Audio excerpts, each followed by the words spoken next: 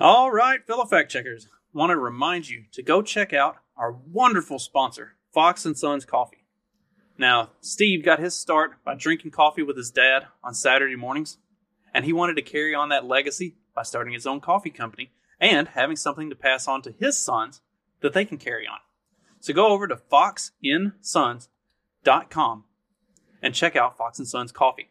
And if you use the promo code FCT for Fact Check This, you get a 10% discount on any order of $20 or more. So please head over to Fox & Sons Coffee and get your day started off with a great cup of some incredible coffee. They've got the dark blend and a light blend, and they've even got decaf for those of you who get a little bit jittery. No one in my audience would ever get jittery. But head over to Fox & Sons Coffee. Check them out. All right, let's start the show. This episode will be completely taken out of context. Welcome to the Fact Check This podcast. All right, Fact Check This podcast. And as we wind out the year, I said I was going to talk about the masking in schools. So let's just dive right into this because it's pretty crazy, honestly. I don't know how else to look at this thing. Like, it's the level of logic that's used for this is break your brain.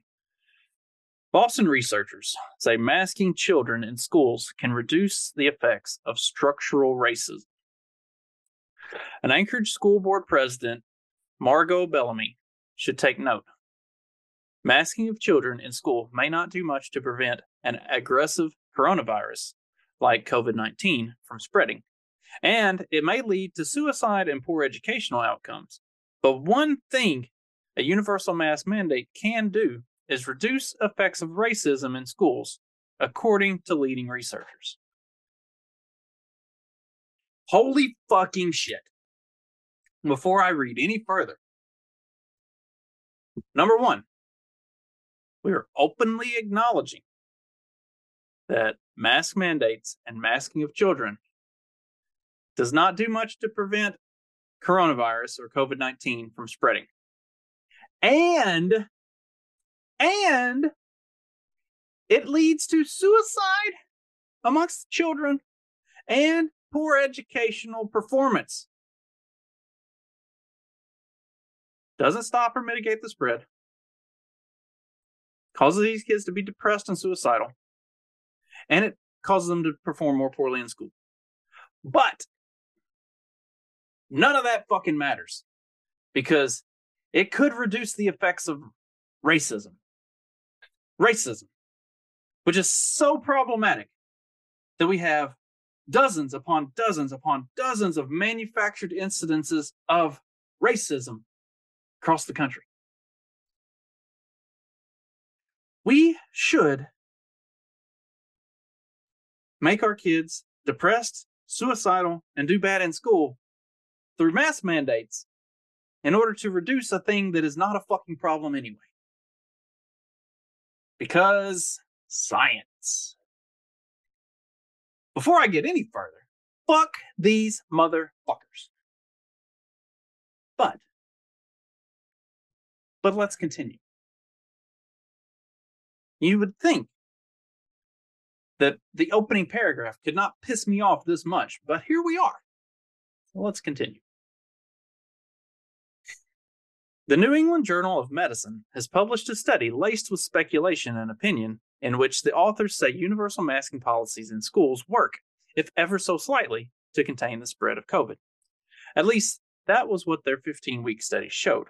Lifting mask mandates in school led to an increase of 45 cases of COVID per 1,000 persons.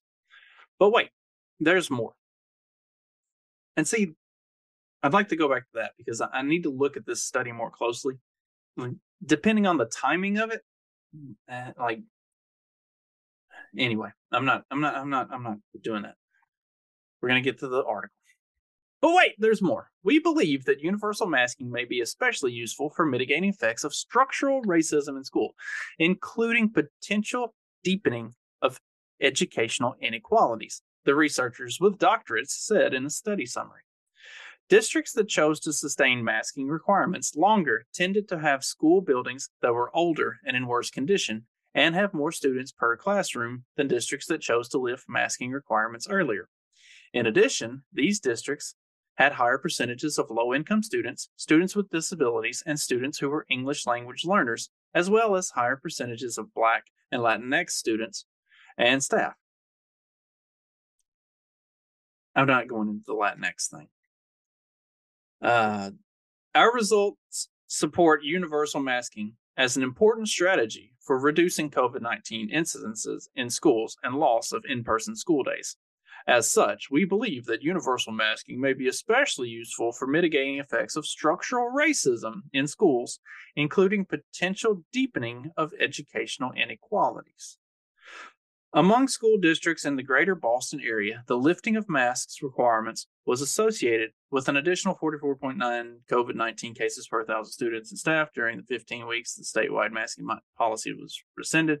They wrote about historic oppression, structural racism, and settler colonialism, and that Black, Latinx, and Indigenous children and adolescents are more likely to have had severe COVID-19, to have had parent or caregiver die from COVID-19, and to be affected by worsening mental health and by educational disruptions than their white counterparts. The authors concluded that COVID-19 has helped lead to policies that will combat structural racism codified in state-sanctioned historical and contemporary policies and practices. For example, redlining, exclusionary zoning, disinvestment, and gentrification eroded tax bases in some school districts and shaped the quality of public school infrastructure and associated environmental hazards. These processes left school districts differentially equipped to respond to the COVID-19 pandemic and concentrated high-risk conditions such as crowded classrooms and poor indoor air quality due to outdated and absent ventilation or filtration systems in low-income and Black, Latin, and Indigenous communities. The study was published in the November 9th edition of the New England Journal of Medicine, a peer-reviewed publication that is widely cited as a credible and accepted source of medical information that informs government policy. I'm pretty sure I've talked about this peer-reviewed bullshit, but here we are. Understanding COVID-19 policy decisions requires attention to power and existing historical and socio-political contexts. Structural racism and racial capitalism operate through multiple pathways, including higher levels of household crowding and employment in essential industries and lower levels of access to testing, vaccines, and treatment. These structural forces differentially concentrate the risk of both SARS-CoV-2 exposure and severe COVID-19 in low-income and Black, Latino, and Indigenous communities. The researchers are associated with Harvard and Boston University, as well as the Boston Public Health Commission, New York Public Health Department, and similar agencies. And then it lists the people who were involved. If you want to read the list, it'll be included, or you can read it right here.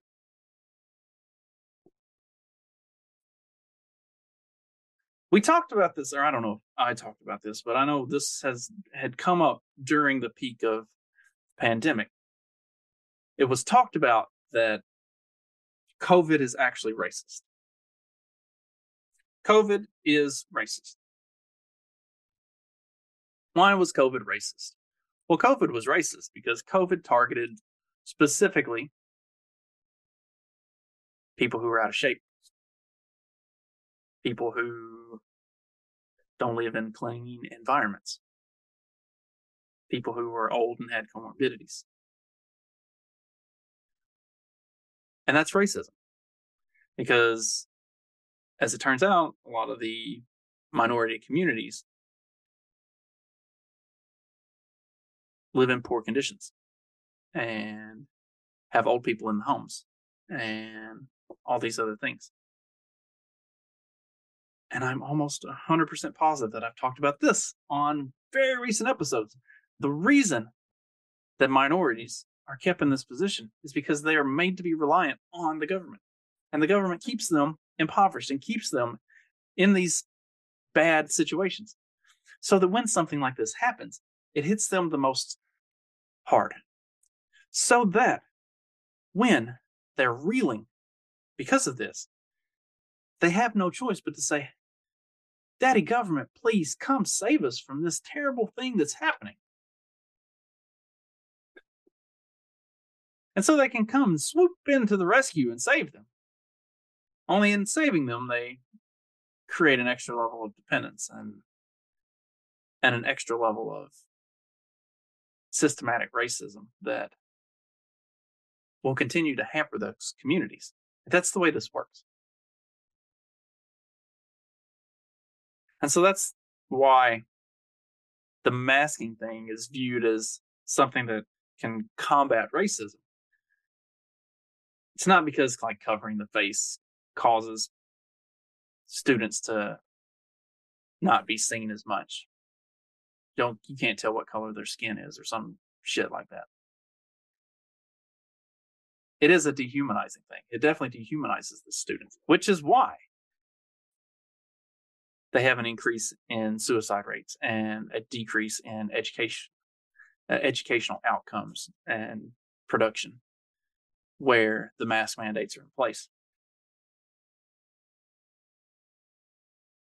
But based on the broken logic of this idea that the masks work, when it's been admitted on multiple occasions by the CDC, the FDA, and all kinds of doctors, that it doesn't work, that there's not actual reliable statistics on how well masks work or if they work at all. And even this study that's done from the New England Journal of Medicine, it's a minimal effect, a minimal positive effect. And the positive effect can't be directly linked to the mask usage, other than to say that once the mask mandates ended, then there was a very small increase in cases. But at the same time, if you look at the timeline for when the mandates ended, the mandates were dropped just as cold and flu season and cold weather, as cold weather was starting to set back in and cold and flu season was starting to pick back up. So like there's a correlation between when the mandate ends and an increase and the natural way things kind of work on a, like everything goes in a flow. So when you look at this stuff and you look at when the mask mandates end and then when the increases start to begin, like it makes sense. So it's hard to take a lot of like meaningful information out of these, and like I said, it doesn't. At no point does it show that the mask actually reduced the number. It only showed that when the mask mandates were lifted, then the number went up very, very slightly in correlation with other things happening in the world. So, but the reason that this combats racism is because COVID is inherently racist, and COVID hits Black and Latin and Indigenous families harder than it hits white families. So keeping mask mandates in place actually protects those students.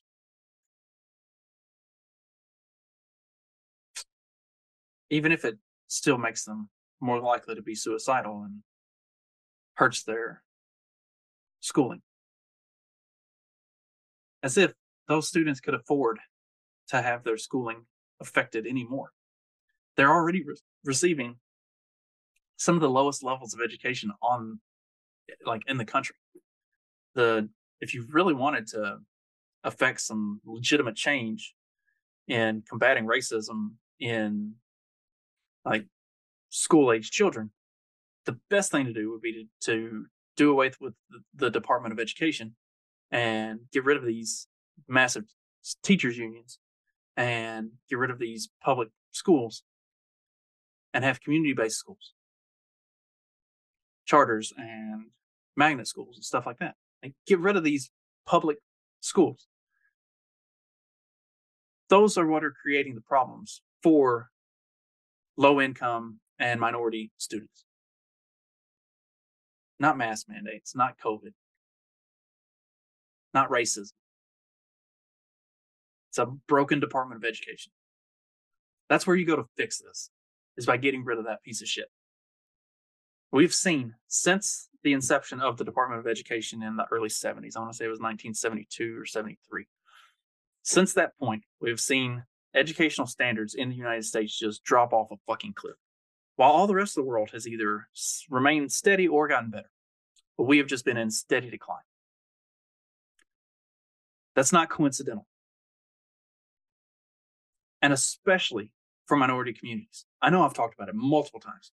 You see a lot of like predominantly black schools where, to push graduation rates and to pretend that they're actually doing something positive for their communities, they are graduating everybody.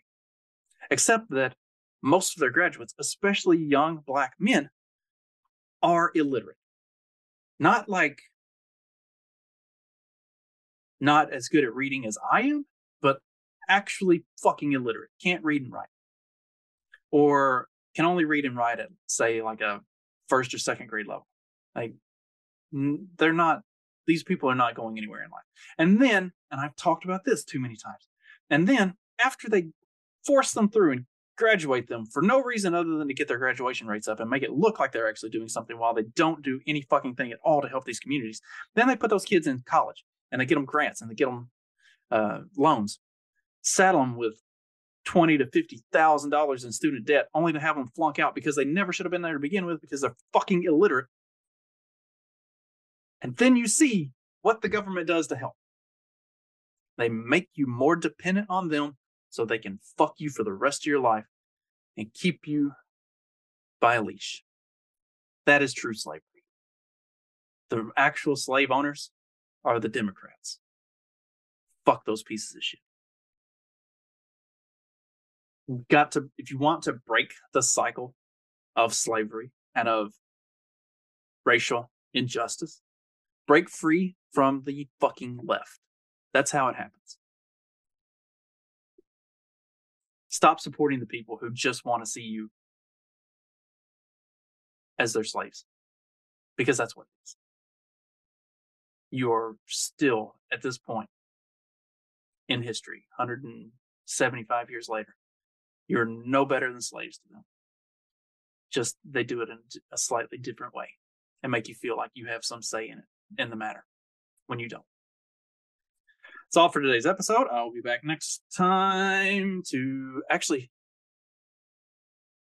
there may only be one more episode this year, possibly two, but the next one is going to be probably the longest one that I've ever done. And it's going to go on it's going to look at evidence-based medicine and some other,